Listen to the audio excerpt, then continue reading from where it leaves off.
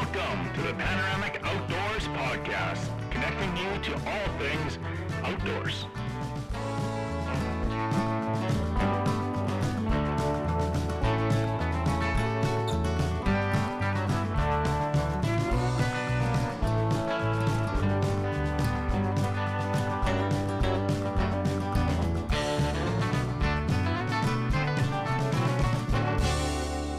Welcome to episode 167 from Panoramic Outdoors. I'm Sheldon Grant, and today's episode is brought to us by nobody but iHunter. iHunter is Canada's #1 digital hunting companion, an app that we use all the time. We'll probably get into a little bit of detail here in the intro. Here in the intro, though, I got my good friend pal, April. What's going on over there? Oh, not a whole lot. Just at mom and dad's for a little grouse session tomorrow. Oh, nice. You guys love doing that shit, hey? Oh yeah, like I grew up doing it, so Yeah. it's kind of a big part. Yeah. We've got a cool guest, Adam Grenda. We had actually his wife on I don't know, what is it, 4 or 5 episodes ago. But this guy is self-proclaimed, what is he, like big dick killer? Or what did you say it was? Self-proclaimed dick bone king. Dick Bone King, and you'll have to stay tuned to figure out what that means. Yes. I listened to a little bit here editing, and it seems like an awesome episode. So I'm looking forward to putting it all together and listening to it. So you and Brennan did a wonderful job.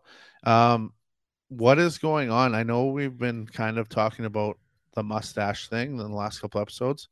Any updates on the Movember that you know of?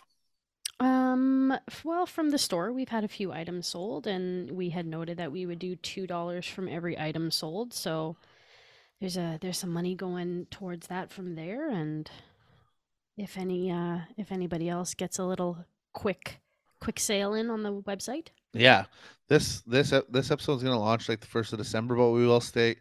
Well, we'll take the couple sales and probably still donate a few items, or $2 from every item. Not only that, but we've had some donations from Movember website, and a big shout out to our #1 lawyer in Winnipeg who made a donation. So thanks to him. I won't mention his name and keep that confident, but thanks to him for making one of the bigger donations. And yeah, thanks to everyone that's donated to the cause. I mean, it's a shitty thing, but we can spin it and have a little bit of fun and raise some money. So it was a good Movember for Team Panoramic. Yeah. What else do we have on the docket? Speaking of iHunter, there's a few things that I did want to mention to you, April, and I wanted to know if you knew this or not. But did you know that the iHunter has a store online where you can buy gift cards? Really? I didn't know you could buy gift cards there. Well, yeah, like you can shop the iHunter app and go into whatever territory or province you're in, and then you can actually, you can purchase everything.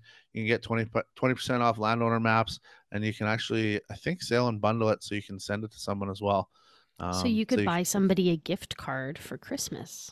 I believe so, and I'm gonna double check that and maybe follow up on the next episode and make sure I'm correct. But I'm pretty sure you can. So that's a really cool present or stocking stuffer for somebody that's in the outdoor world. And the thing is with iHunter is I think a lot of people do have to understand too, iHunter isn't just a hunting app. Like if you hike or camp or backcountry camp, whatever, bird hunt, upland hunt, fishing, well, I guess everything. hunting's hunting. But yeah, everything. It's a tool that you need. I use it at work a lot. Like really? Yeah, just like looking at landowner maps or connecting roads, especially in the wintertime. You can find kind of like where your PR roads are and stuff like that, like the backcountry roads. So it is useful in a lot of different ways. I've been because you can migrate over locations and waypoints from other apps onto iHunter. I've kind of been doing that because it always seems like I go out and I do something and maybe I don't have my phone on me, so I put my waypoint into my Garmin watch because it's on me, and then I'm doing something else and I do have my phone and I put the waypoint in my Garmin on my Explore app on my phone, or I put it into Google, and then I've got all these like waypoints in all these different locations, and I've started putting them onto just iHunter now.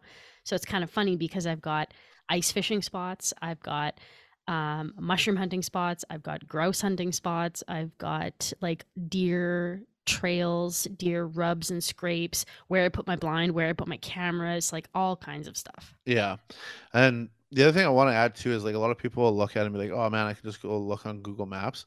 But like, I'm just gonna say, if you like, for instance, for Manitoba, if you go to the iHunter app and go to Manitoba and start purchasing it, you know the built-in layers that you get, and these are just a few of them. I'm gonna list them off here, but you get your First Nations reserve, so you get to find out what's what there. The wildfires from 2016 to 2021, which means Mm-hmm. like you can plan a hunt around new growth, which is awesome for elk and Mm-hmm. moose.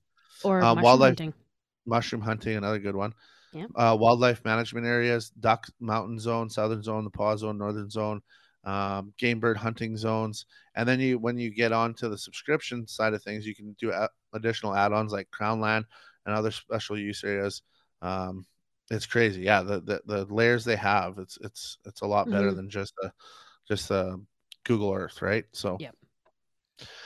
um that being said, iHunter might be working with us a little bit with this new fishing bingo we have going on. Do you want to fill Ooh. everyone in? You want to like dun, dun, dun, dun, some like Dun, dun, woo, dun. cheers? Yes. Okay. So we've been working really hard on this for the last little while.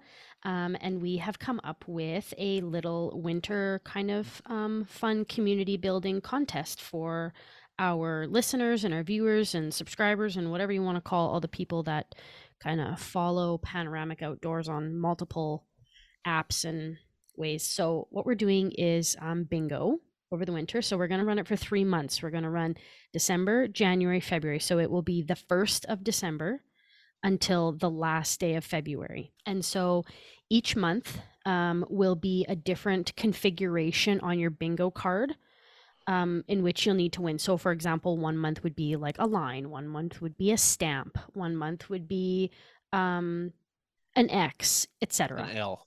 Yeah, an L, whatever it is. So there'll be 3 different Oh, maybe a configurations. P. P for Oh, panoramic. good one.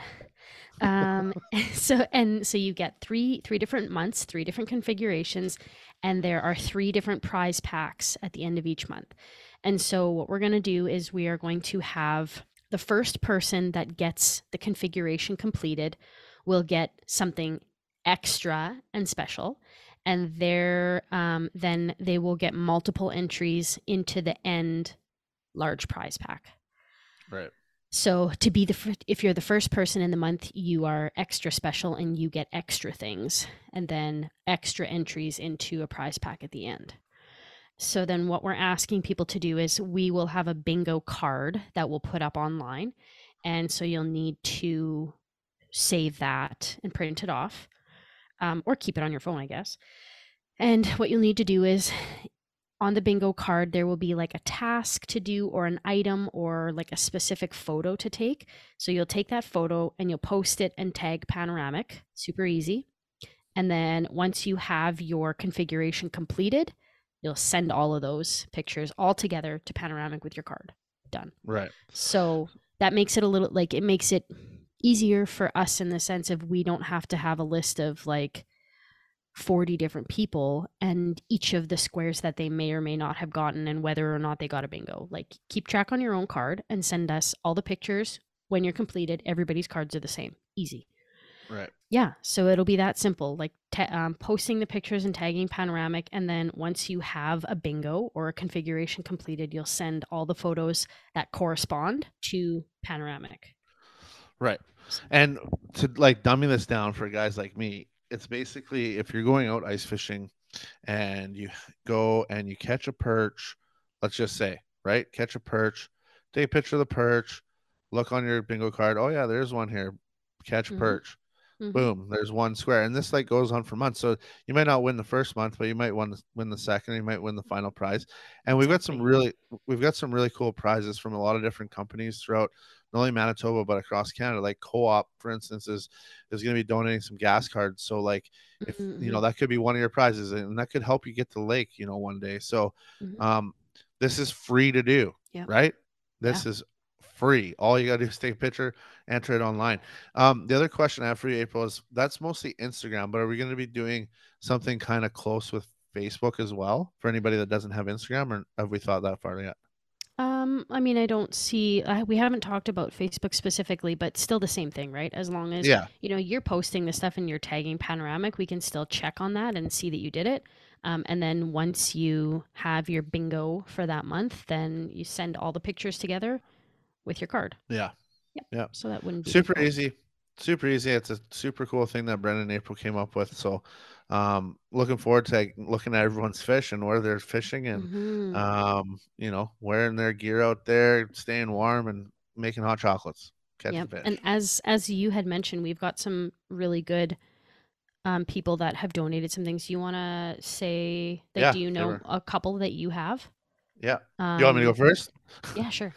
Yeah, like some of the people that are donating and helping out with the causes, obviously ourselves, like we're going to be doing some of our own prizes.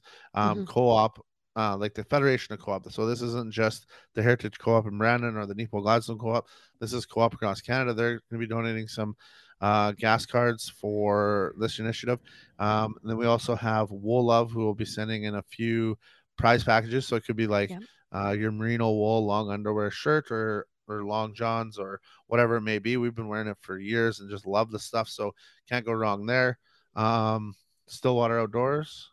Yeah, and still the package that Stillwater has sent us is a really good one, and essentially without giving away everything that's in it, it's pretty much you would only need to purchase a couple of little things to be like fully set up to go fishing, Yeah, ice fishing. that's super great.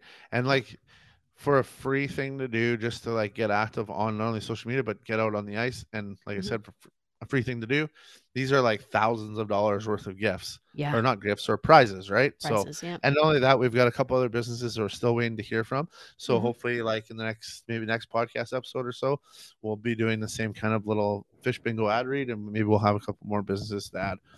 But yeah, get your cards out when they come out, and let's start this. It's gonna be fun. Yeah. Um, Last thing before we give it up to the big dick slinger there or whatever his name was. um, I do want to mention Harvester Outdoors, and they're another one that I just forgot to mention their name in the fish bingo.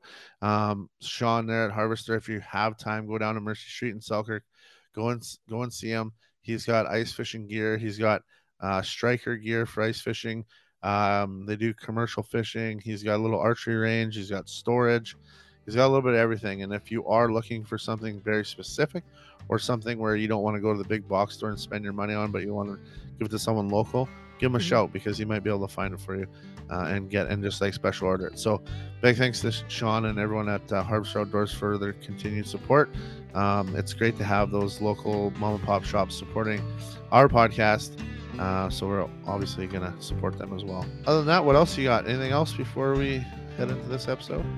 No, let's do it. Yeah, for sure. And all you people out there that are celebrating Christmas and going to big buck nights and everything in the next little while, make sure you stay safe. Find a sober driver.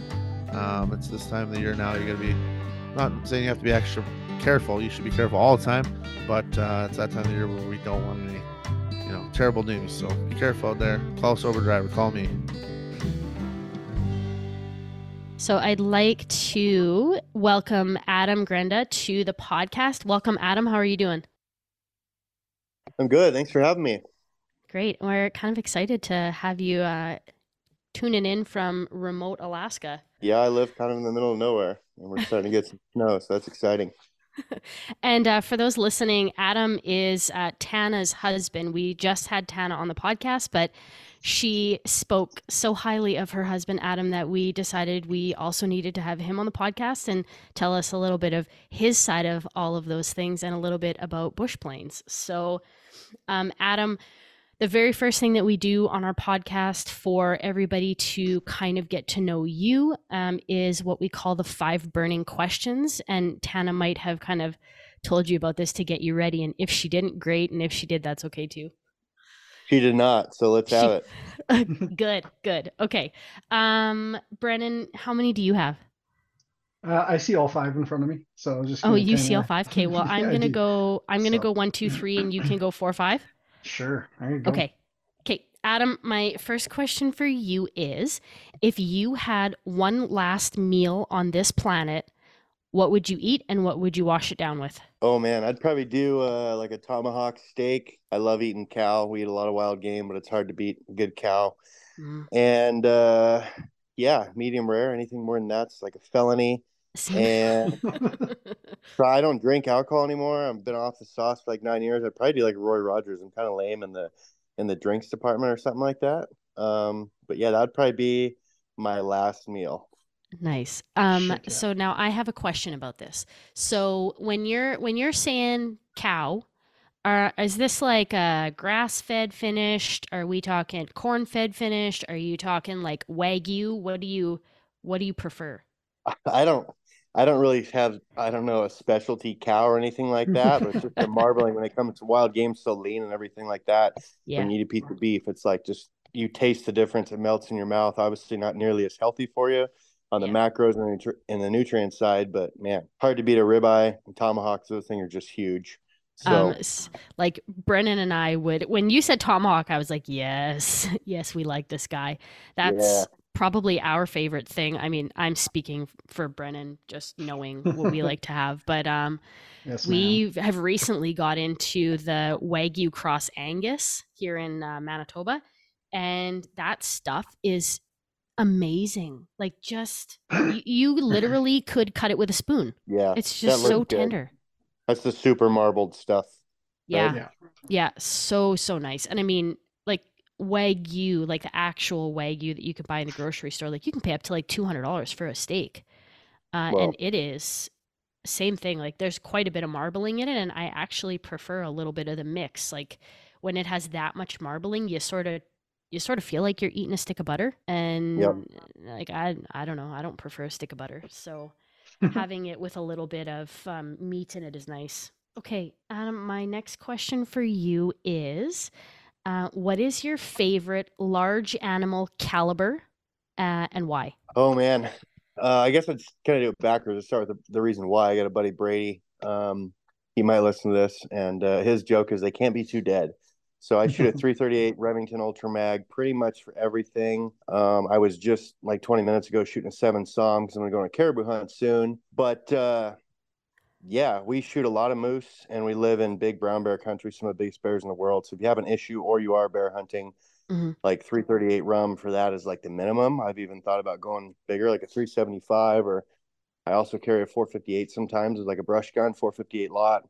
Hmm. But 338, I'm shooting 285, one of the ELDMs out of that. It's got a really killer BC. It's a match bullet. I've shot moose from 200 out to like 600-700 yards and don't Wow. hit them in the shoulder, shoot them in the lungs, and that bullet really performs well. Hmm. And it's a lot of horsepower behind it. Right. Nice. And my kids shoot that too. So I'm kind of the opposite of a lot of people where like, oh, you can do it with a 7 SOM, or you can do a 7 or a 300 PRC or a 30 nozzler or something. I have my 13 and my 15-year-old daughters. They shot brown bear and moose this year, and I had them shoot a 338 rum because Nice. I don't want to track stuff, and they can handle it. And I've showed them how to shoot a big gun. Suppressors really help with that. And I mean, they are such amazing shots. They're really, really good. That's awesome. Hell yeah. When are they allowed to start rifle hunting? Alaska's weird. Like age-wise? You can hunt under an adult and kind of fill their bag limit. I mean, you could do it when you're 3. There's not Oh, an wow. age restriction or anything like that. And once you're 10, you can get your own tags. So that's pretty Okay. cool. Okay, so I'm guessing the kids have been on their own tags since 10 then, probably in your house. Yeah, I think I've got all 3 of the kids hunting either black bear, caribou, moose, brown bear, or a mix of all those. And then I have an 11-year-old daughter and a 7-year-old daughter that haven't killed any big game. They shot a lot of small game, but Nice. they're kind of next in the hopper to go. Right. That's awesome. Shit, yeah. Yeah, I think it's 12 here in Manitoba. You can be Yep. 10 years old and hunting. So you'd write your hunter safety, and then you can share your bag limit of your adult for waterfowl and turkeys. Mhm. And then when you hit 12, you automatically get your hunter safety, and then it's off to the races Then you're on your for own. us. Gotcha. Yeah. Yeah. Yep. Similar to most states, lower 48. Yeah. Did Well, if you you can walk, you can shoot a deer. yeah. That's how it's gonna go for us, probably. My next question for you, Adam, is if you had, and this is anywhere in the world and any animal, if you had a bucket list hunt, what would it be? Ooh. I don't have anything that just jumps to the top of my head. I got a Dall sheep and a bighorn, so I've thought about completing the slam. That's not like a super big priority to me. I know my wife really wants a polar bear. That doesn't really turn my crank. I'd probably do like a Marco Polo. One of those sheep just looks super, super cool. Something really challenging like horseback, high altitude, and then hiking. But yeah, I'd probably do that. You guys like the tough stuff, hey? But you guys know that the ones that hurt, you remember those. The deer you just shot off Yes. the side of the road, it's like, oh yeah, I think I remember that. But the one you slept on the mountain and you carried out 6 or 7 miles and dislocated your shoulder. I've done all that, and that stuff, like, man, you remember those. Yeah, you remember every little detail of that. Yep. Yeah, Very cool. those are a lot better stories than road hunting. Yeah. I will For take a sure. road deer all day long. I'm an opportunist, but yeah, we Yeah, try and go pretty hard. right on. That's awesome. Yeah, I'm going to take a couple of last questions here. One we ask kind of everybody. We call it "fuck you money." If somehow you were just, bag of cash on your lap, you can't invest it, and you can't spend it on anybody else, what would you be buying for yourself? Cocaine and hookers. Are you a pipeliner? Because I'm a pipeliner, and that's like my yeah. No, that's the thing my buddy and I throw around all the time. I would definitely buy a lot more airplanes. I have a Super Cub. It's great. I love the machine. It's perfect for what I need here, but it has its limitations. And so I'd probably buy a super modded SQ2. I'd probably buy a experimental 185. I'd probably buy a Beaver, and just have a whole lot of airplanes to fit different missions and things like that. So what the first one was it an SQ2, and I can't remember the second one that you said. What makes those different than what you already have? Well, a buddy of mine's got an SQ2, and I've always called bullshit on this, but I saw him. He's a really good pilot, and I saw him with 1,000 pounds in the airplane. So that's fuel, gear, and himself, and he took off at 180 feet. My Super Cub, empty with just me in it and half fuel, will take off at 180 feet. So the performance when you put weight into that airplane is just astronomically better. And he can land it shorter. He can land with that load in like 160, 170 feet. And I saw it. I stepped it off. I videoed it. I said, I don't believe you. Show me. He's like, all right. And so he showed me. And that was impressive. So Super Cub will do it, but you're going to need much more room or make multiple trips where that airplane is just bigger, but it's lighter. It's got more horsepower, and the weight to horsepower ratio on that airplane is so much better than mine. It's just a whole different machine. And so that's still like a bush plane, kind of? Yeah, it's just like a Cub. You got one guy up front and then one or two people sitting behind you, kind of side by side.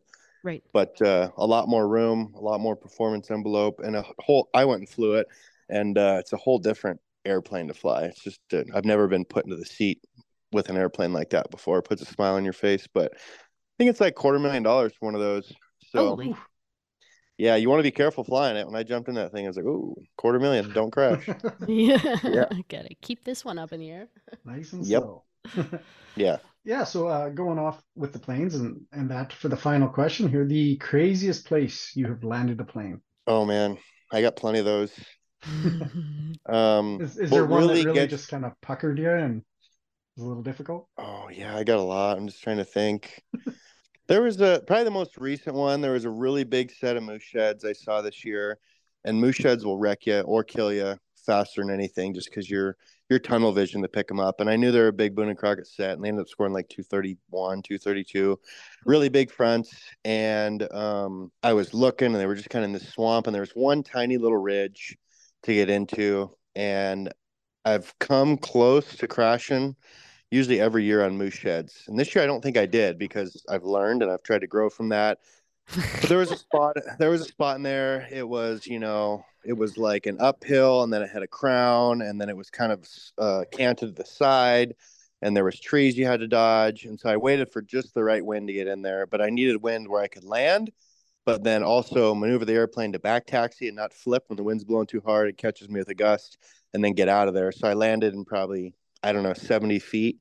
And I drug the thing like, a false approach, like 7 times. And I said, okay, now I'm going to drag my wheels on it, probably 4 or 5 more times. Like, okay, I got it. I feel confident. I'm getting a better warm, fuzzy feeling in my tummy every time I do this. And I said, this time I'm going to drag my wheels on it. And if it feels money, I'm going to commit. But you got to make that like within a split second, because you got 70 feet to land. And I did Jeez. that and pulled the power stick back, stood on the brakes, and I stopped before I hit the brush on the end. A really smart thing for pilots to do is to shut the airplane down once you've actually not done anything stupid, and then go walk and like look for any obstacles or trees or holes or rocks or, you know, tundra you may have missed. And then I kind of found a route I could walk where I could back taxi the airplane, did that. And I was able to scoot back a little more room and then chop down a few trees, walked over, grabbed the sheds, and I came out of there and I felt like a badass. So Oh my goodness. it was tight, but it was worth it. And so what really gets me excited is taking an airplane to a place where I'm pretty damn sure no one's ever taken an airplane. And Yeah. I do it repeatedly. And to me, that's why the Super Cub was invented. It's not invented to go, you know, sit on a gravel bar. It's 2,000 feet long and take the Instagram pictures with your buddies, or, you know, go land on a 2,000-foot strip and say, oh, we're hunting, we're at camp. I'm like, you can do it, to each their own. I don't care. But for me, I want to take an airplane where it's not supposed to go and figure it out and put myself into a really, really cool spot. I feel as though I read almost that exact statement on your Instagram. Isn't your bio something to the effect of I land planes where they're not supposed to be? Yeah, I do. Yep. It worked out for my wife pretty well because I mean, not to brag, but I have a pretty good skill set. I push the envelope, the airplane's insured, so all that stuff. And the biggest thing you can do is not go spend money on an airplane and go buy an SQ2. You need to spend a lot of time in an airplane. So I fly 300 to 400 hours a year in that Cub. I used to fly commercially for the government, and I'd fly another 300 to 400 for them. So I'm in an airplane pretty much every day. You know, I'm going to go fly when we're done with this. I'm going to fly tomorrow, probably all weekend. And the more you can do it, the more it feels like a piece of your body. It doesn't feel like a foreign object when you get in, and it's kind of like, oh, kind of nervous. How do you do this again? I'm going to ask you something, Adam, because you kind of, I don't know, I feel like now is a good time to ask you this. So I did a tiny bit of research and I found that, so back in 2021, there were, at that point in time, I think it was like 1,225 civilian registered aircraft incidents or accidents. And I'm kind of wondering, you spend obviously a lot of time in an airplane and you feel comfortable in your airplane. What do you do, maybe mentally or physically, that keeps you safe and makes you continue to be so confident? Oh man, that's a loaded question. It's like solving world peace. Sorry. I think you start out, I like the saying, like when you start out as a pilot, you have an empty bag of skills, but you got a whole bag of luck, right? And eventually you're going to take poker chips out of the luck bag, and hopefully those will convert into skill. And you're going to learn from mentors, you're going to learn from your fuck ups and everyone else's of how do I not do that again? And when I make a mistake, even now, that's my wife, I get completely irate with myself because I play a movie in my head, how the landing is going to go, how the takeoff's going to go, how the airplane will perform with this wind and this load and the terrain I'm on. And if it doesn't go exactly like I think it should, I'm getting pissed because I miscalculated. So I hold myself to a very, very extreme, almost ridiculous level of tolerances because I want to be perfect. And if I like something, I want to be damn good at it. I want to be the very best I can be. I don't care about anyone else. I don't care about going to a stole competition and holding trophies. I'd rather be holding moose horns than holding trophies any day of the week. But I want to be the best I can be. So I push myself and I push my limits.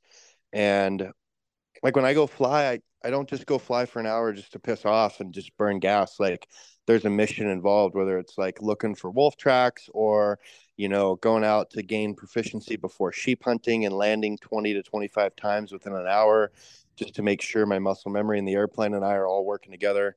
So I do all that stuff and I hold myself to a really high level of accountability. And I think that really helps. Right. Yeah. That makes sense. Like a lot of self-discipline. Like when we go and land on a runway that's pavement, which I hardly ever do because I don't want to, you need to be right in the middle. Because if you say it's a 200-foot wide runway and you can't keep the center line between the main gear, the tires, well, how are you going to go to a strip that's only 9 feet wide and your wings are almost hitting trees on the side, like a tiny little Cub strip that's carved out? Is that the time then you should say, okay, now I'm going to be precise. Now I'm going to hold it in the center.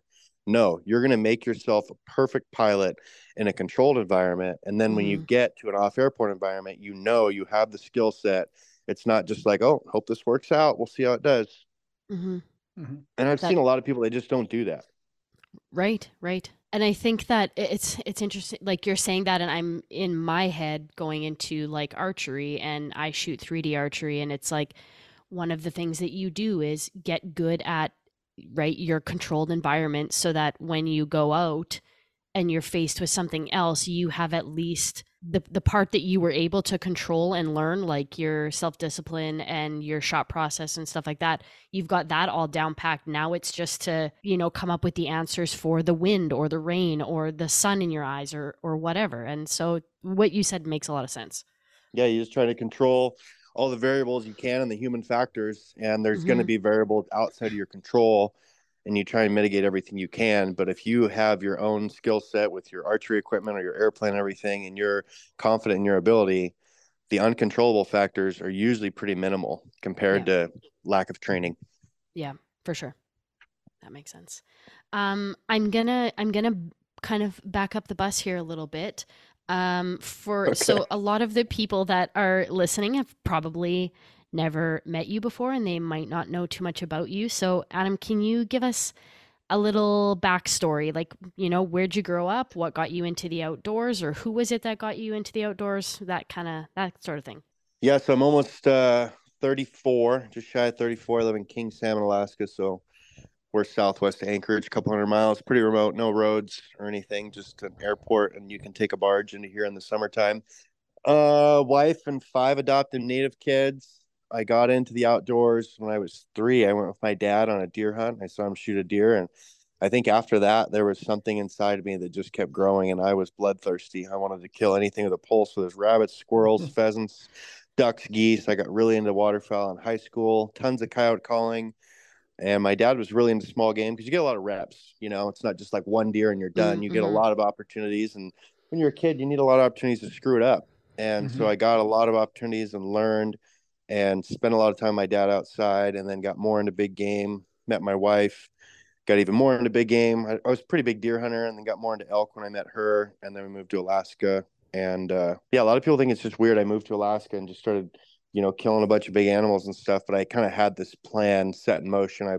I'd been flying up here since I was like 19 in the summers, and then going to school in college and stuff. And I had this plan to move up here, buy a Super Cub. And so I kind of already had the skill set. Just moving here and buying the airplane was kind of the last piece that I needed to put into that puzzle. And then it all worked out. And now I'm living my dream that I always wanted. Living the dream. Where, I'm not sure if you said this, where did you grow up? Oh, I think I missed that. It was North Idaho, so Post Falls, up in the panhandle of Idaho. Oh, okay. And so what would have been, when you're talking like a small game and stuff like that, what would have been kind of your most hunted small game in that area? Man, in that area, probably just grouse, rabbits, stuff like that. Did some ducks and geese. Got really into goose hunting into high school. But we traveled a lot. So my dad would take me, to Southeast Washington, down to Lewiston, Idaho, where it's Salmon River breaks and more open country. Did a lot of coyote calling. Like, we were both really into that.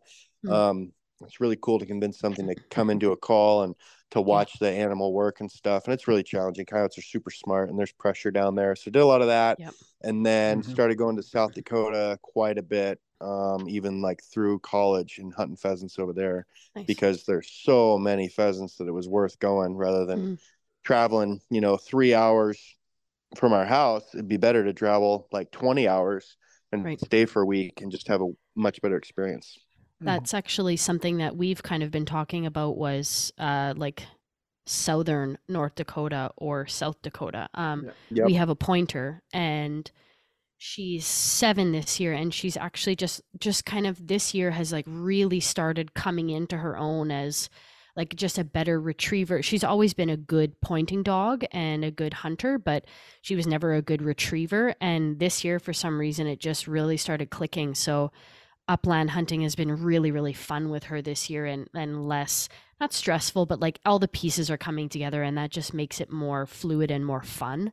And so we've been talking about doing going down and going pheasant hunting as well. Mhm.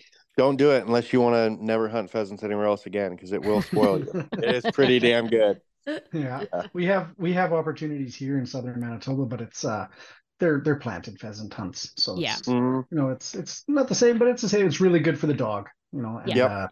yeah, we have a lot of fun doing it, and yeah, we've always just kind of fantasized about it. Southern Alberta, you can get some giant ringnecks, but the climate there with the Chinooks is just good for them. Here in Manitoba, everything just dies. We get grouse that live, but we Yeah, get their pheasants don't do well here. our Not in boon the winters. seasons, but yeah, pheasants just die. And like Brennan said, it's just not the same doing planted birds. Like they're, it's good to get out and get the reps and get her, the reps for her on scent cones of different kinds of birds, but they just don't fly and they don't bust as good as wild birds that have that exercise and, the lung and the muscle capacity to fly up and bust out and kind of stuff like that.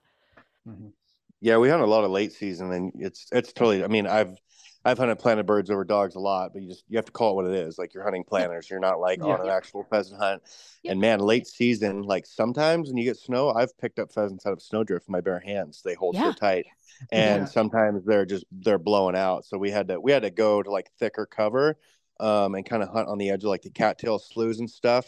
Mhm. Hard for dogs to get through cattails. We had a Springer Spaniel, and he could do it, but with the snow and everything. But man, those pheasants pack into that stuff, and they hold so tight. Like it was like flocks of pheasants coming out sometimes, and it's so thick they can't run like they would in CRP or sagebrush or anything. And so they're holding till like the dog's almost picking them up. My dog picked up a few, and incredible hunting.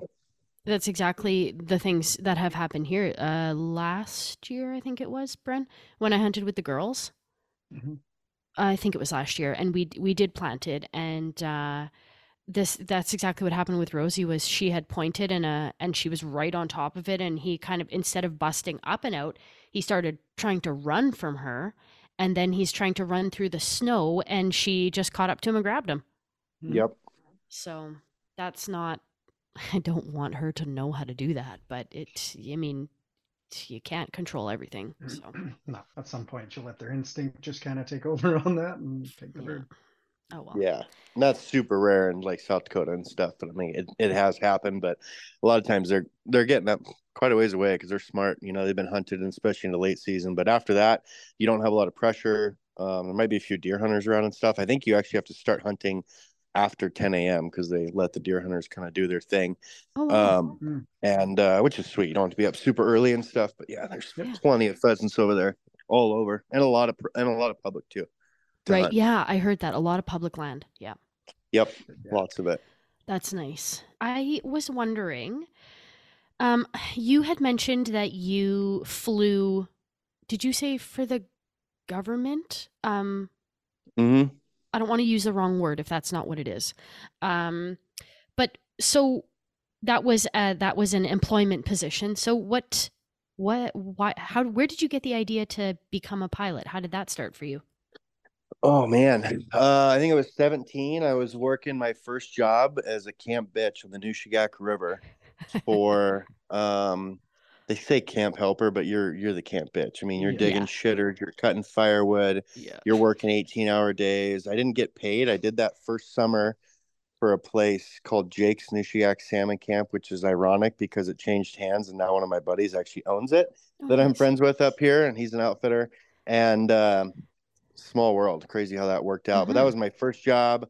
I have a picture of me standing in like neoprene hip boots on a turbine otter on amphibs, so like the wheels come out of the floats and stuff.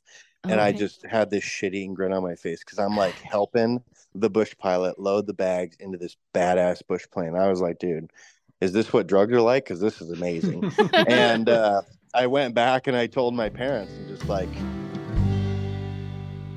If you're listening to this episode, we know you love local, and so do we.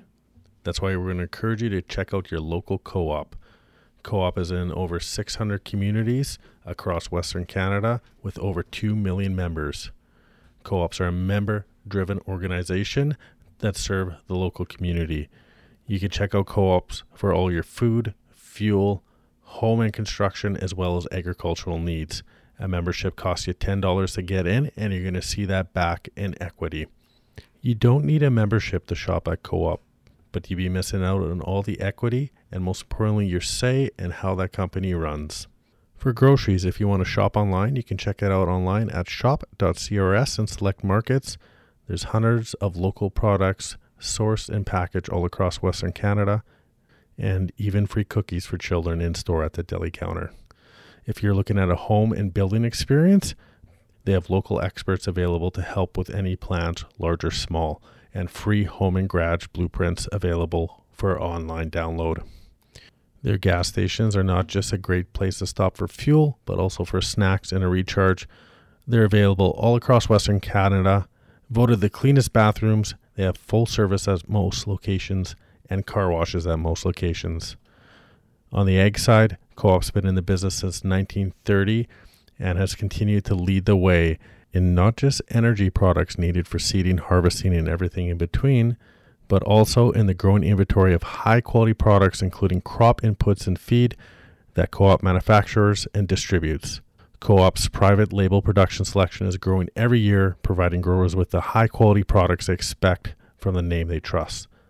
Co-op also offers a range of fuel, lubricant, and propane products, and also provides farm buildings, grain bins, bulk fuel, fuel tanks, livestock equipment, fencing, and heaters. Wherever you are, be sure to check out your local co-op because they have it all.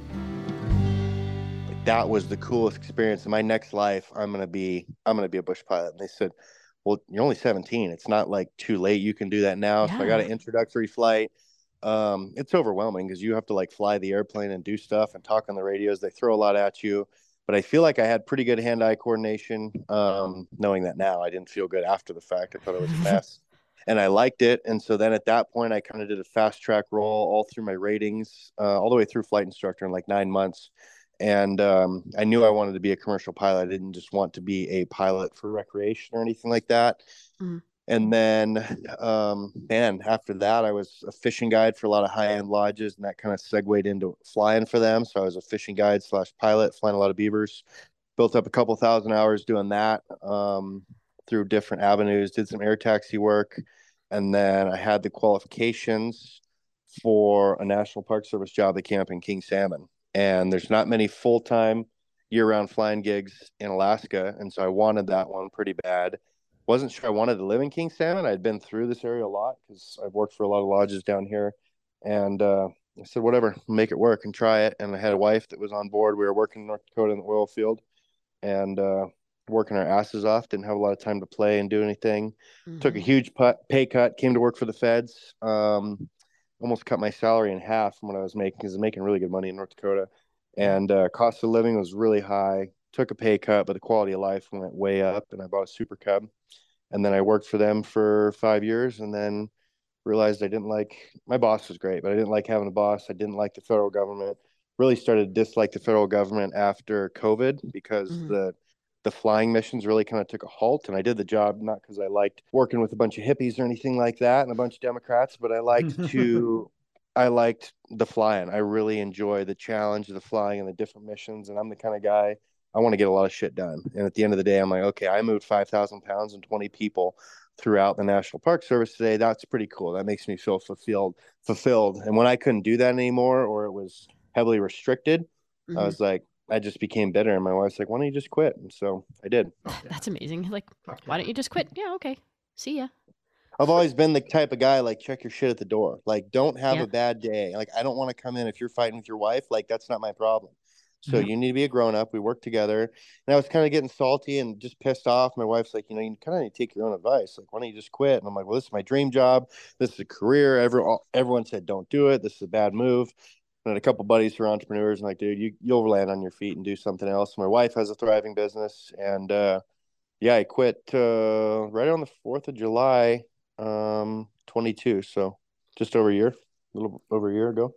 And best decision you ever made? Yeah, it's difficult because you don't know where your paycheck's coming from, but I've made more, I think, already in the first, even less than the first year than I would working for the Park Service because you have a lot more opportunity and things just kind of fall in your lap and different money streams and different things like that. And I get to spend a lot more time with my kids. I wake up like a normal day and make my kids breakfast, take them to school, come back, maybe do a phone call or a meeting, work on a project or two, help my wife sometimes with her business if she needs something, run some errands, pick my kids up, probably shoot some guns and fly airplanes somewhere in that throughout the week. And I get to make my own schedule, and I get to go hunting when I want, and I don't have to ask a boss, "Dear Dad, may I please go hunting this week?" Pretty please.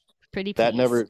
never sat well with me, and that's the truth, that a lot of people have to do that. They have to ask their boss for time off. A lot of guys get 2 weeks off their whole year, and one is spent with family going to Disneyland, the other one is spent going to their deer camp, and that just rubs me raw. And so I wanted something better. So does your new job, what you do now, is that mostly centered around flying as a stream of income, or is that your stream of income and then you just happen to have way more time and availability to fly and hunt? Yeah, I didn't actually do hardly any commercial flying this year. I kept everything available if I was to jump in and fill in for a few people, and I got a few offers. It just didn't line out because I have a lot of things in the mix. My wife runs those retreats up here, takes up a lot of the summer. We did some family retreats. We were both pretty active on that. But I trap a lot, and so I sold a lot of fur this winter, pick up a few moose sheds like we talked about when I was trying to wreck my plane earlier this year. So I'll sell a few moose sheds, even though the market kind of crashed for that and they're not worth a whole lot now. But between that and then I own a couple Airbnbs and manage a few other properties. Nice. And then I bought a piece of commercial real estate with my business partner this year that we're going to develop into something. We're not sure yet. So I got a lot of things kind of working together. And then, biggest thing I'm known for is selling dick bones. I started pulling dick bones out of wolves this year. And I had someone ask me the other day, I think it was a doctor or someone on a flight, like, "So what do you do?" I said, "Oh, I sell dicks." And I've gotten pretty used to like just throwing it out there and everything. And they're like, "What do you mean?" I'm like, "Well, technically it's called a baculum, but it's the penis bone of an animal. Wolves, coyotes, fox, coons, bears have them." And I kind of got known for slinging a lot of dicks. So if you need a dick, I'm your guy. That's hilarious. I do remember seeing a post of yours, and it was, I don't remember what it was, but it was big. And I was just like, that's hilarious. I didn't realize that you actually sell them. I got a waiting list for people that want wolf dick bones. I was just going to ask you if it's lucrative business. This is hilarious. So this is, I mean, call it what you want, but like being an entrepreneur is having a successful entrepreneur, in my opinion, is having multiple income streams where they're not relative on one. Usually people are really successful in real estate. So I've tried to get more into real estate and buy properties and manage different properties and things that are going to have a good rate of return. But yeah, I was taking wolf. So wolf hide's worth like $600, $700, $800, and then skull's worth a couple hundred. And then I'm like, well, I'm throwing the carcass out. Might as well chop this dick off too. And I was selling those for $100. And so I made over like $1,000 or $1,500 just by selling dick bones last year. It was weird. But it all adds up, and I'm not gay, but $100 is $100. $100 is $100. But so why are people buying this? Is what I need to know. Like, is there some kind of folklore, witchy something or other that like they're super special or they bring good luck or something like that? There's some like native heritage ritual and stuff like that. But I would say the majority is they just think it's funny. Maybe I branded wolf dicks pretty good and they just think it's kind of hilarious, or I'll bundle it in when they buy the hide. I'm like, "Hey, I'll throw this pecker in for just discount too." I'll make you a bundle. And I think the majority of guys want to get one, and they're like 5 inches long, like, I don't know, 3/8 diameter. And they just want to like make their buddy an old fashioned and like, "Here's stir stick, go ahead." And they're like, "Oh, what is this?" And they're pouring their drink, like, "Oh, that's a dick bone out of a wolf from this guy in Alaska." And mostly kind of a gag like that, I think, but there's multiple uses. That's it's just amazing. You cracked the code on the market and what the world needed. It was dicks, more dicks. That's like the most entrepreneur move that you could even think of. What do they need? Dicks. Are you sure? Well, yeah, it worked. All right. I have a crazy idea for you, but I don't know that I can say it on this podcast. So have to message it to you later. We're at Dick Bones, and then you can say about anything. I know this takes it a little further. That's awesome.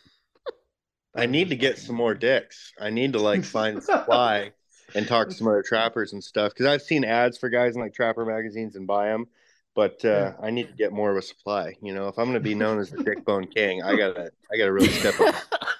That might be a bit of a soundbite for the post later on. I need to get more dick. Yeah. Huh.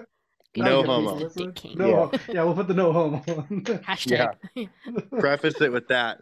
But that's super weird. Something that just kind of fell into my lap. It's totally hilarious and stuff. And I got people sending me pictures of like, well, they're wolf dick bones and they're bears and stuff. So it's kind of catching on. You can see I'm kind of a big deal. Oh my goodness. Yeah. Jesus. Bigger than average deal.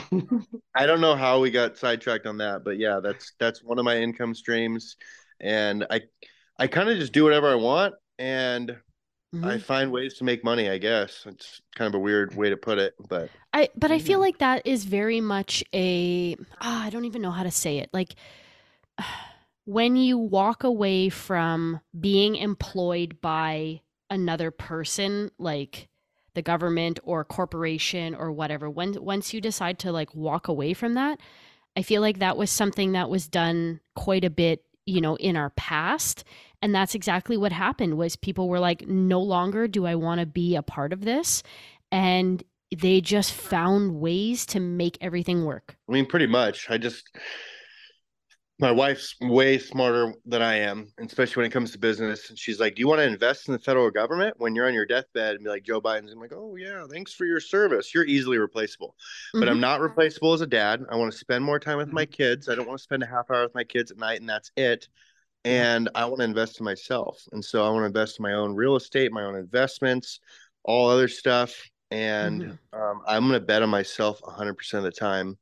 And I'm not replaceable at home. And so I think it was a really, really good move. And just overall quality of life, the freedom, the levels of stress, like nothing. Like today is a great example. Like my wife took the kids to school. I went and finished oil change my airplane, shot the 7 saw, made sure it was tack driving. I'm going to go shoot at 1,000 on rocks today to make sure I'm dialed in for a caribou hunt. And then there's a pack of 8 wolves I found the other day. And I'm going to go, I think they killed a caribou because they look pretty fat. And I'm going to go with the fresh snow and see if I can find their tracks and maybe put snares around the caribou carcass, and then hurry back and get back for parent teacher conferences. If I had a regular job, like all of that stuff that I would have to cram into today, that's important for my lifestyle and what I want to do, potential 8 dick bones down there. That would have to all wait for the weekend. Right. Yeah. And so like you get a lot less accomplished of what you want to do. So yeah, maybe people see us screwing off and different things like that, but I am literally living the freaking dream. Yeah, it's awesome. That's amazing. Those opportunities come by when you improve your quality of life. You know, we had Chelsea Hansler on here, and you know, she just moved. Yeah, absolutely. Just busted out into the woods with her husband there, and they're just like, "Yep, we didn't even have running water. You know, we hauled it in a pail from the river because we just couldn't stand doing it anymore." So they just bugged out, and that's, you know, we get more and more guests that just did that, and the commitment and a correlation of all these stories is that quality of life improved, the opportunities improved. And, you know, like it's not always going to work out. You're not always going to, you know, come up with a dick bone idea, but you know, you set yourself up for that and you open yourself up for that. And I think that's what more people should be doing. Yeah, I mean, just look at Chelsea and the painting thing. I become acquaintances with her through my wife's retreat and stuff, and like just that her hobby of painting has turned into more lucrative avenues one after another, and they just kind of, it's weird. It's like a layers of an onion. It just kind of keeps opening itself up. But if you sit here in your day-to-day job and you never bet on yourself and you just wonder, oh, what might be, because you live in this little world of security, that stuff's never going to show itself to you. And you can sit there and feel secure, but your life's going to suck. And so I'm really glad I made the decision, and I have my wife to thank for that, because she's like, you just need to leave. Like, you'll figure out what to do. We own a couple Airbnbs. You can manage that and stuff like that. But it's terrifying as a man to leave this quote unquote career, not just a job. This is a career that I've worked my ass off for. And all my buddies who fly are jealous. I got 3 weeks paid vacation. Well, now I can take whatever vacation I want. I don't have to ask. When I went sheep hunting this year, my wife said, when are you going to be home? And I said, when we're done. And those 3 words are the most revitalizing things you can ever say, because I don't have an agenda and I got a plane full of tools and gas and a pocket full of tags. When I'm done, I'll come home. 52 weeks of paid vacation. Yeah, you got to make some money in somewhere in there and stuff. But I'm trying to get better at like having income that like makes money in your sleep. Like Airbnbs are good for that. Rental like a cars and stuff are good for passive that. income. Yeah, like our objective, I think, as people who hunt, is to make money in your sleep, so we can spend times with friends and family hunting, and you still generate revenue while you're out there. Right. Love that. I'm gonna steer us back a little bit. I was thinking of this, and so being, Brennan and I being a pair of flatlanders over here, we really don't understand or know the actual like logistics of doing backcountry hunts that include planes. Can you explain like why would you want to use a plane for backcountry hunting, and how does that change things from just like a normal for us is like hop in a vehicle, hop in a side by side and scoot out to the tree stand or a blind and hop in and then come back home, and it's like super easy for us. So how does it change things, and how does that look for you to do what you do? Well, I would love to use a vehicle. We went to elk hunt in Idaho, and they had this thing called a pickup, and that was cool because it's got a heater, and you can That was cool. go to places with more food and stuff like that and get around. But the fact is, in Alaska, there's only like 3 roads. There's huge roads, but the vast majority of Alaska is roadless. Right. And so once again, I was looking at this, playing this plan out in my head. I'm like, well, I'm a pilot. I know how to fly airplanes. I could pay people to transport me and then, hope they'd come pick me up on the day I wanted, or if I shoot something early, or I could bet on myself and do it all myself. And I don't want to rely on other people. So that's kind of what I set into motion. I said, I'm going to be my own air service, and I'm going to go where I want to go when I want to. And if we kill day 1, we can come out day 2, or we can stay 3 days later. If we need to run home and grab a heater and more food, we can. And I'm gonna be the number 1 priority because it's my airplane, my hunt, my friends, my family, that kind of deal. So there's a lot that goes into it. Where we live in Alaska, more of the interior stuff isn't quite as windy, but coastal Alaska, western Alaska gets pretty severe weather, and so you really have to play the weather and really respect it, because I don't care what you have on an airplane, like tied in or whatever, it'll rip itself out of the ground if the winds are too strong, and there goes your $100,000 ride home. So that kind of sucks. So you play the weather a lot.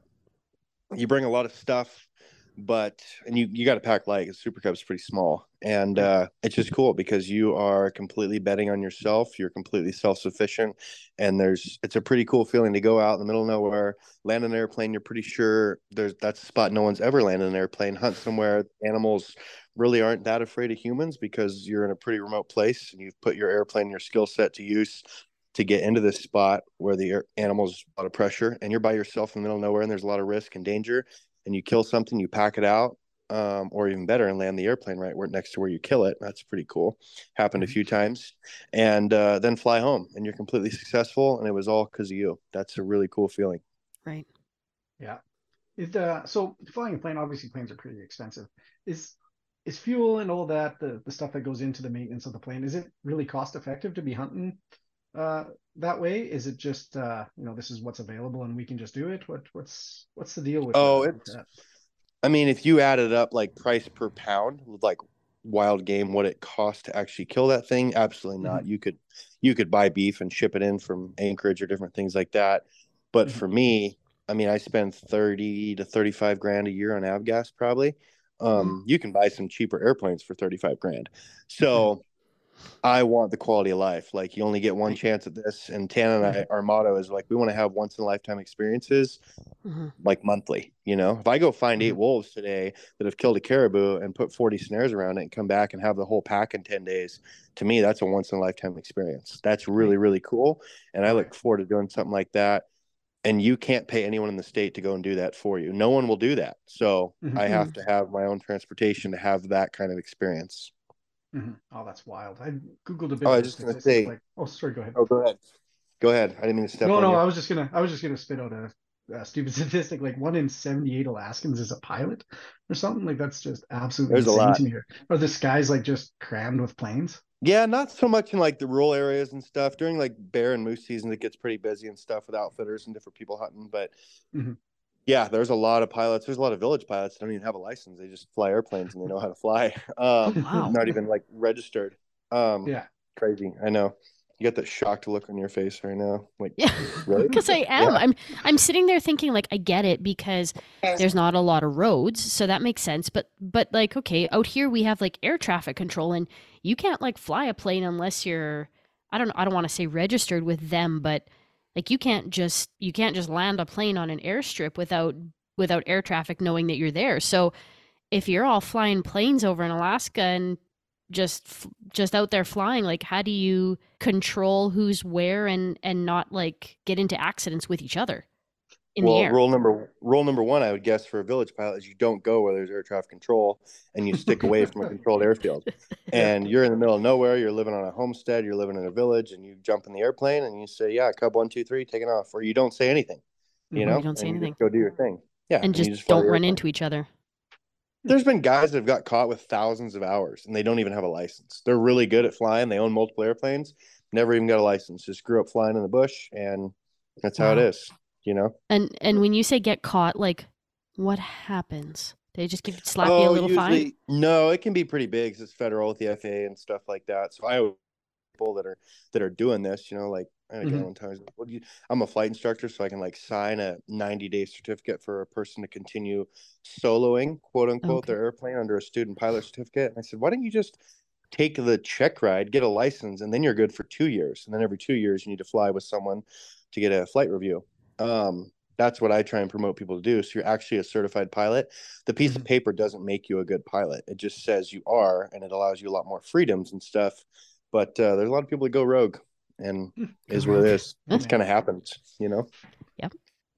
Wow. Oh, look at the farm One kids more thing here, on the financial side, though. Like when you're looking now, it makes a lot more sense to be a pilot because to do it yourself moose hunt in Alaska, it's like $6,000 to $15,000, and that's an unguided drop off moose hunt. And usually those people are requiring 2 people to go. So you and your buddy got to come up with 12 all the way up to 30 grand. And that's just for the airplane to drop you off in said spot. Wow. His spot he's picking, and he's going to pick you up when he has time available and weather, and it works out for his schedule. Right. So a lot more sense to, I guess, be your own air service, do stuff. And the things I do, like I said, you can't run a trap line with Super Cub and charter some guy to do that. I mean, I'm sure if you were a multi-billionaire, maybe you could have someone under contract, but it makes a lot more sense to own your own airplane and go get a bunch of dicks. Pick up your dicks on your own. Don't get other people to do it for you. That's right. Exactly. That's awesome. Yeah, so cost. Yeah, I can see that being cost effective. Like quality of life effective more than anything. That's more important than dollars and cents for sure. Yeah, pretty much. I spend a ton of money on airplanes, probably over $50,000 a year, and I can invest that and make way more money on a rate of return and invest that in real estate or rentals or whatever. But like I said, you only got one shot. Like you're not going to sheep hunt for forever. You're not going to be out in there cold trapping forever. And I want to do it when I can. Yep. That's come up a lot recently. Like kind of resonates a bit. You said you were in the oil field there, and I'm definitely still very deep in the oil field and trying to come home a lot more. I just spent a project here. I haven't been home since the month of April, and I just got back 2 weeks ago. So it's definitely definitely kind of destroys your life a little bit. There's no sugarcoating it. It just takes everything from you. So it is it's nice to hear and talk to people that have made the commitment and just went out and did it.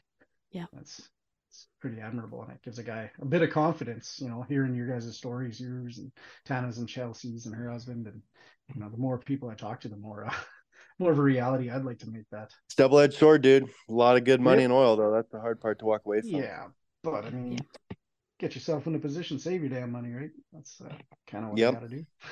Exactly. Yep, make some memories. And speaking of memories, is there like the most memorable hunt that you might have flown into? Is there anything that just jumps out at you? I know Tana told us a couple of cool moose stories there where she had one charge. Or have you had a similar experience like that? No, everything tries to eat or breed Tana when she's out in the woods. Nothing really comes after me.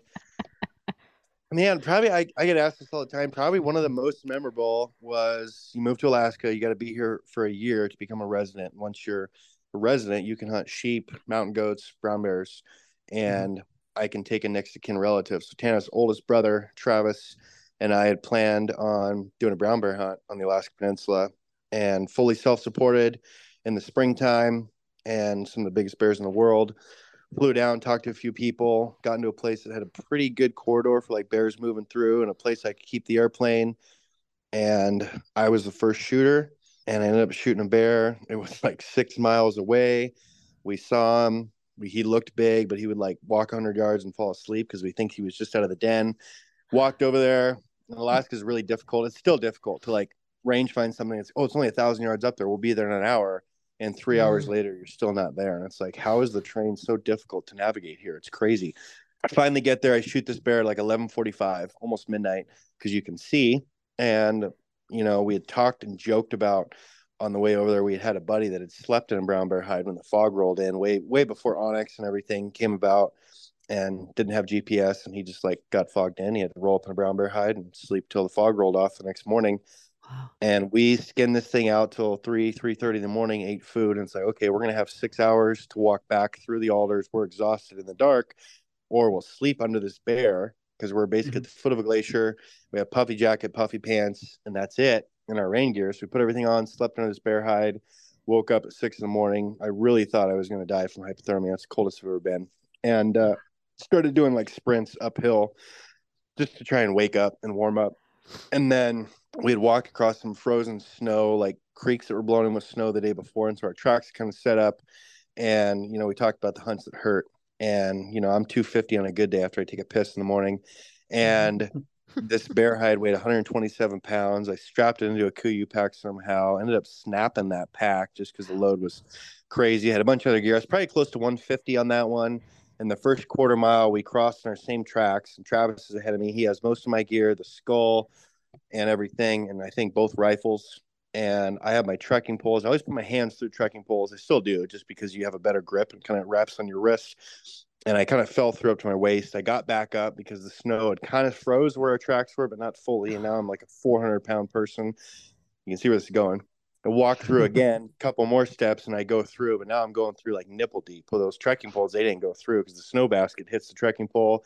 My right arm goes like, I don't know, behind my left shoulder or something like that. Dislocates the shoulder. I try and roll out of the pack, dislocate my arm, and right off the bat, like I was 6 mile pack out with a huge pack, and that sucked. That hurt. I rolled back on it. Luckily, it went back into place.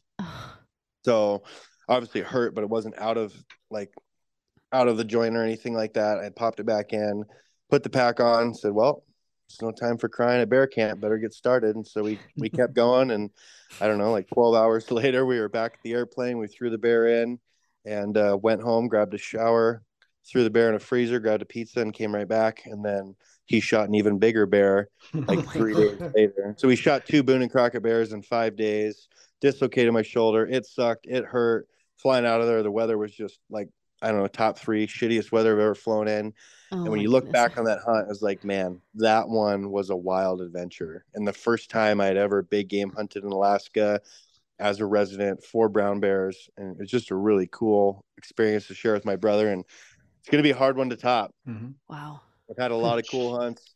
I've had a lot of really, really big Boone and Crockett animals I've shot, but that one is just really special for whatever reason. Probably because it sucked. It hurt. It was hard. It was cold. It was wet. Slept at the base of a glacier. It was 20 degrees and it was blowing 30 knots, It sucked. But man, that stuff makes you strong. Jeez. Yeah, 100%. can't say I've ever had a hunt like that. Can't wait for next time. Yeah. Yeah. We walk out the door and went to the tree stand. It's about 300 yards away. Yeah. Yeah, Not as it's special. not. Yeah, Was they're that- they're that was- special, but they're definitely. I guess everybody has their own level of and their own level of hard or their own level of like success, right? And Was that pre-dick bone era? That was pre-dick bone. I didn't even cut the dicks off those bears, unfortunately. Just imagine you become the bane of every every creature with a dick bone in Alaska. That's why he's they run coming away. for me. Coming for those dicks, yeah. Yeah. Oh man. Adam, I was looking at your Instagram before we got on the podcast, and I noticed a bunch of really big rams on. Is it rams or sheep? Or is it Either the one. same thing? Same Yeah, thing. same one. Same thing. Okay, because goats are the different. Yeah, shot a couple mountain goats. One, Okay. actually, not a couple. So there's a picture, I think it's like one of your pinned photos is a pretty big ram, and I wanted to ask this because we've never hunted those. I know nothing. There I see this comment about double broomed, and what is this? Why is this special? What is broomed? And yeah. So yeah, in Alaska, for a sheep to be legal, it has to be full curl. So you're looking from the side, it pretty much has to make like a 360-degree curl where the horn tip comes and meets the base. Oh. Has to be 8 years old, which is a really mature ram, or it has to be broomed or broken on both sides. I've shot a couple sheep that are broomed just on one side. And then the one I shot this year was like a really, really big, exceptional doll sheep, and he was broomed on both sides. He was 11 years old. He was really heavy. He just kind of had it all. So just kind of like an old warrior. And it's something I've always wanted. You know, I would much rather take a super nasty, non-typical animal versus like a really pretty symmetrical one any day of the week. I want kind of the freaky ones that are weird and old and ugly. And that thing just had it all, carried the mass really deep, and super, super big sheep. On the flip side, I'm not like guys are into sheep hunting. That's like all they do. They are just super fit. They look forward to sheep all year. I do it. I enjoy it. It's a really cool experience. You get like 70 pounds of meat off a sheep, so you don't really get that much, but it's a really rewarding experience when it happens because you push your body physically a lot and mentally to get to where these sheep live day after day.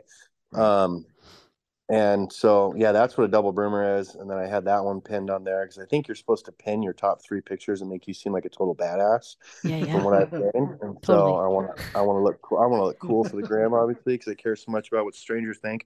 And then I have a bighorn on there too. I drew an Idaho bighorn sheep tag and ended up shooting a Boone and Crockett ram down there, Nice. which was a huge, huge sheep in the area that's not known for giant sheep. And I walked down there and I got a lead from a buddy that said, "Hey, a big one was missed in this drainage." I walked down there and a couple days before the season found him and walked in there first light in the opener and killed him. Just like that. Pretty cool. What species would you say, because I'm going to follow up with this, what species would you say has been like your most memorable to hunt? Oh man, I'm pretty known for killing big moose. I really get into moose. I'd flown up here for 10 years looking at them out of the window of a beaver and like, oh man, I could land a super cub over there, or look at that big bull, he's got cows, or this one's about to shed velvet, and just the biggest deer species in North America. It's really cool to have an animal that big. And this year I shot my first one with a bow, so that's really cool being that close. I've called in plenty of moose for bow hunters, and we've shot a bunch of big ones with a bow, but this year I was actually able to leave the gun in the tent, which is very hard for me to do, and only take the bow. And I ended up shooting a 64-inch bull, and that was pretty special. So yeah, probably moose is probably what I'm most known for. And I get really into it. I mean, I fly all year looking at them. I pick up their sheds. I see where they're out in the winter. I see where the wolves kill them. I mean, I'm keeping tabs on them, almost like a biologist, if you will. And I really like moose. They're cool. Brennan and I are both pretty bow hunting is I would say our favorite. So I was going to ask you about your most memorable moose hunt then, but now I feel like we need to hear in great detail. We've gone an hour in here, so maybe like a good story to end off our podcast episode on moose. Yes, on your bow moose. Okay, so moose are tough. They have really, really good hearing, but just like any animal, you try and capitalize on their weakness. And moose are weak into the rut because we're going places that hopefully haven't seen a lot of pressure. There's not a lot of airplanes around. We're not hunting necessarily near an airstrip or anything like that. So my number one with my hunting partner and he's a strict bow hunter and won't pick up a gun even as the world record. And we've killed some big moose because of that. He has a lot of discipline and patience, and he's a really good bow hunter. Nice.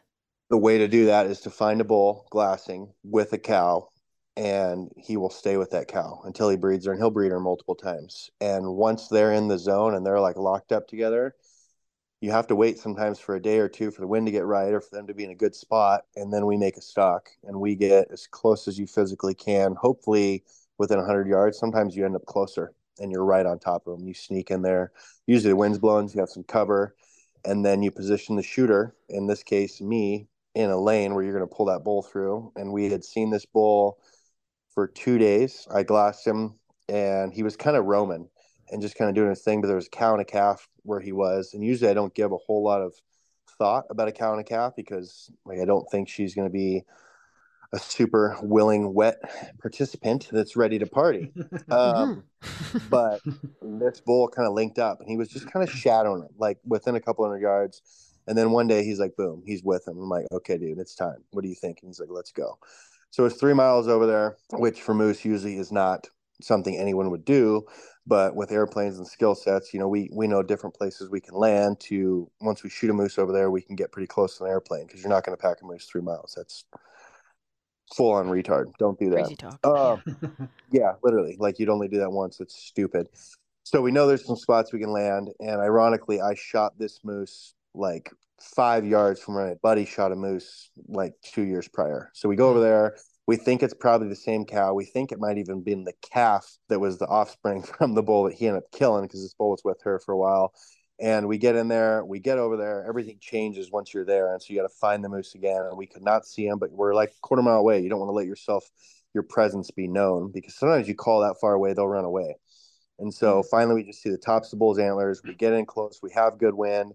I get set up. He's behind me. And we just use a little like 3-foot canoe paddle. And it's good because it sounds really authentic, but it also will flash and it'll show a bull that what looks like a paddle of a moose. And so that'll finish him a lot of times. And so I'm set up. He starts raking behind me. He's only like 30 yards behind me. It's really hard to figure out where I'm going to be. So I'm breaking off a few branches in these alders for shooting lanes. And we talk like, okay, this moose could come in. Usually they come in on a straight line, but sometimes they like to circle and get the wind. So if he starts to pull off and circle, you need to fall back here. This is my first archery moose. I'm like, okay, cool.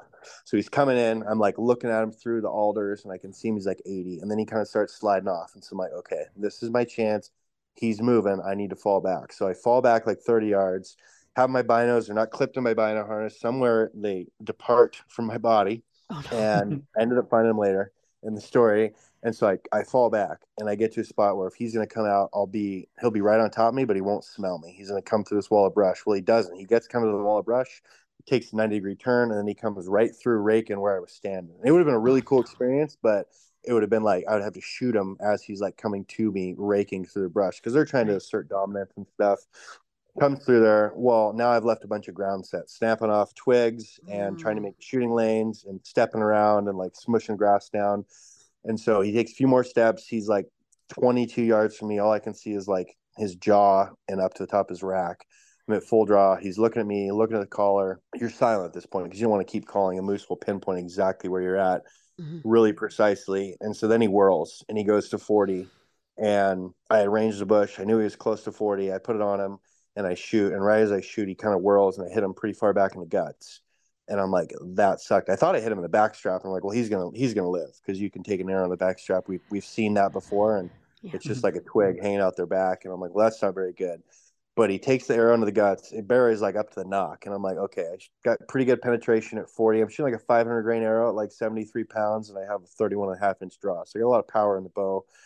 And just instant gut wrenching feeling like I'm a piece of shit. Like I'm never gonna bow hunt again, right? I'm a total loser, and I should have just brought the gun and shot him in the head when I could. And but he runs and he gets real slow after like 50 yards, and then he slows to a walk. He goes up to a little hill, and there's brush all around, and he beds on this tiny little knoll of tundra that's wide open, and I can see him at 150 yards. And I'm like running back and forth like a crackhead, trying to find my binos, and my buddy's like yelling, "What are you doing?" Like whisper yelling, And so then I grab my rangefinder and I'm like looking through my little 2-power rangefinder, glassing this moose, and he's bedded and his head's doing all wobbly. I'm like, dude, he's hurt like really bad. So I fall back, talk to my buddy, and he's like, I don't know if we let him sit overnight or what. The shot it was pretty far back, but it went super deep. And I think he got the liver or something. He's hurting pretty bad. And I said, I'm going to sneak up there. And I'm a pretty big dude, right? But the wind's blowing. I drop everything, knock an arrow, and I got to cover 150 yards. And there's a little brush between me and him. So I can get to that brush, and that cuts me to 80. And so I get to that pretty quick, and then I got to go through a little bit more brush and stuff to be quiet. And he's on high alert because he's wounded. He's sick. He gets up, beds right back down like 2 times. And I'm like, he's hurting. He can't even take a step, right? And so I get up there, and I finally get to like 40 yards, and I got one of those option sights. So I just flip it open, and I dial it to 40. I take 2 more steps, range, 38. And then I finally got to 20, and I'm like, I'm below him, and it's the only shot I have, but I don't want to be below a moose. If he has one last charge, he's going to gore me, and that's going to be pretty bad, or trample me to death on his last kicks that he's got. But it's the only shot I have. So I'm at 20. I come to full draw. He's got his head down. He kind of lifts his head up, and then I just, at full draw, do like 6 big steps to the side. I come to 14, and I just literally like Katniss Everdeen, just rapid fire, 1, 2, 3, right into the heart, right in the lungs, like a super tight group of like 2 inches, and just 1, 2, 3, and he dies within 30 seconds. Nice. And threw my arms up, gave my buddy the victory pose. He comes up, we hug, we high five. And the craziest thing about it, the eye that was facing us, that I was super worried about him seeing me and stuff, was like gored and full of pus. And there's no way he was going to see that eye. And if I would have known that, anyway. I would have walked right across this open flat, left my boots on, walked right across this open flat and let him have it. But you don't know that when you're approaching him. And so I'm really cool. I'm not happy with the shot. It was like literally right when I cut the shot, the moose had smelled me.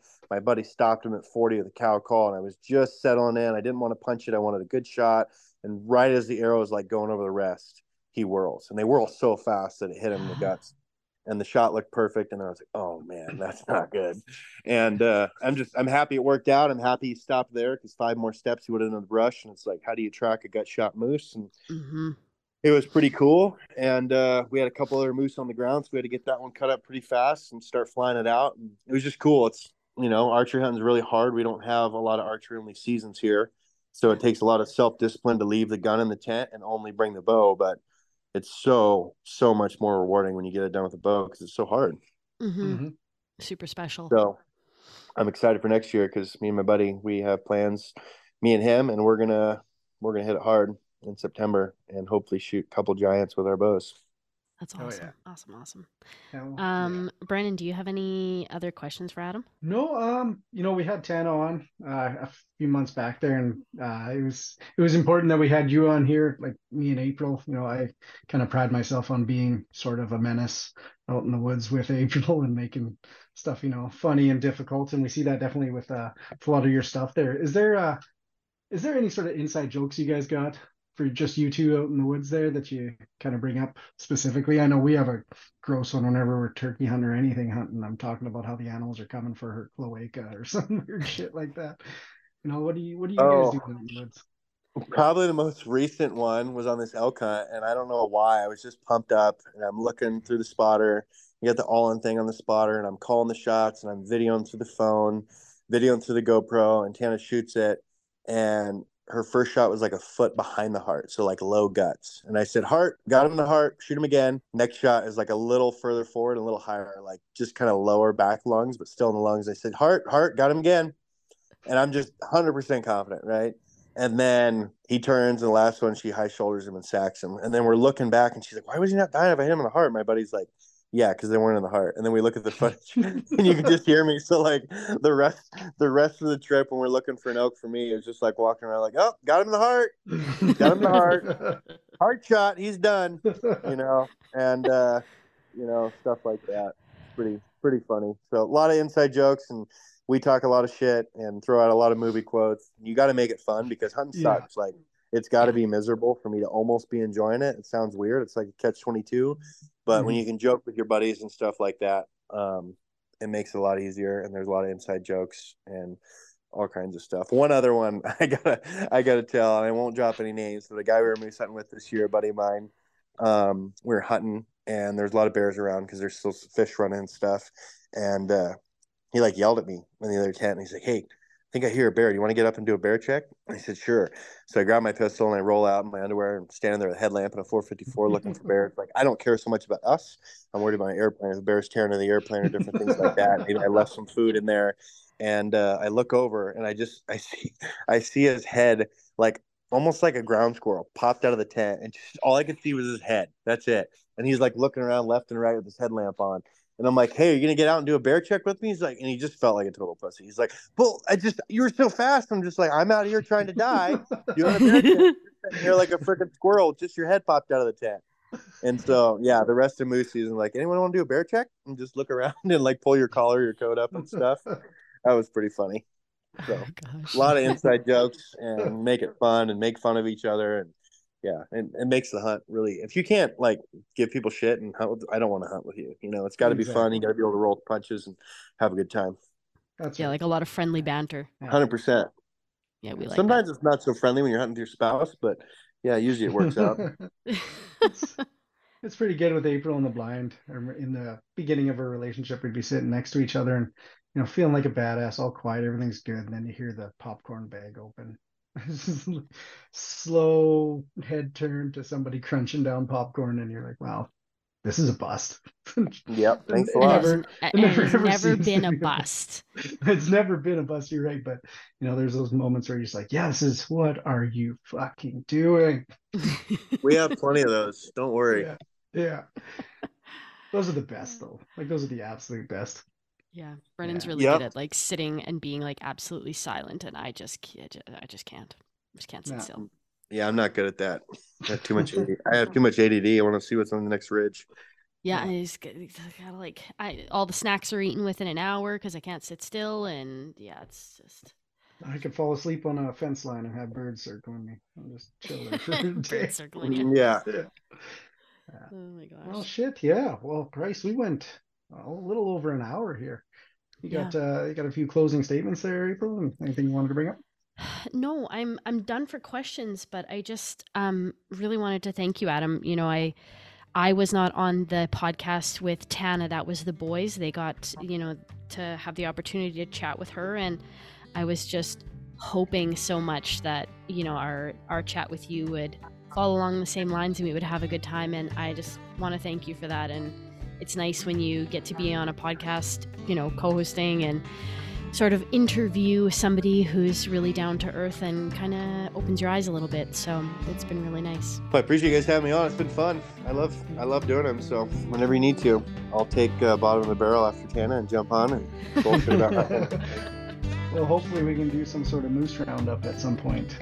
Compare dick bones. Yeah. see what's been happening after the season. Yeah, Let me know. Shit, yeah. that would be great. All right. Well, thanks so much for coming on with us, Adam. Thanks, guys. Appreciate it. Have a good night. You too. Well, that was a great episode. Hey, April. It was lots of fun recording that one. I was like thinking, man, we should like totally script the outro, and then it sounds like we're reading off a piece of paper. Thought that'd be pretty funny. Do you want to just maybe before we take off here, we'll keep this outro short and sweet, but do you want to maybe talk about the store quick for anybody that's looking for gifts this Christmas? Yeah, sure. So store-wise, we've got a really, really nice selection of signature style hats. We got leather ones and the embroidered ones. We've got the whole line of Blaze. Got some items still there, and the whole line of the brand new Pharaoh gear this year. So we have a good selection of, I'd say, hats and headgear and all kinds of hoodies. We have got a restock in a bunch of our signature hoodies, so in different colors. So there's quite a good selection of those in the store right now. Yeah, the store's been it's pretty cool. We got a lot of cool items in there. And if anybody's, what's your turnaround, do you think? Like if I went and ordered on December 2nd, do you think I'd get it in time for Christmas? I mean, as long as you're not from like Bali or something, yeah. Right.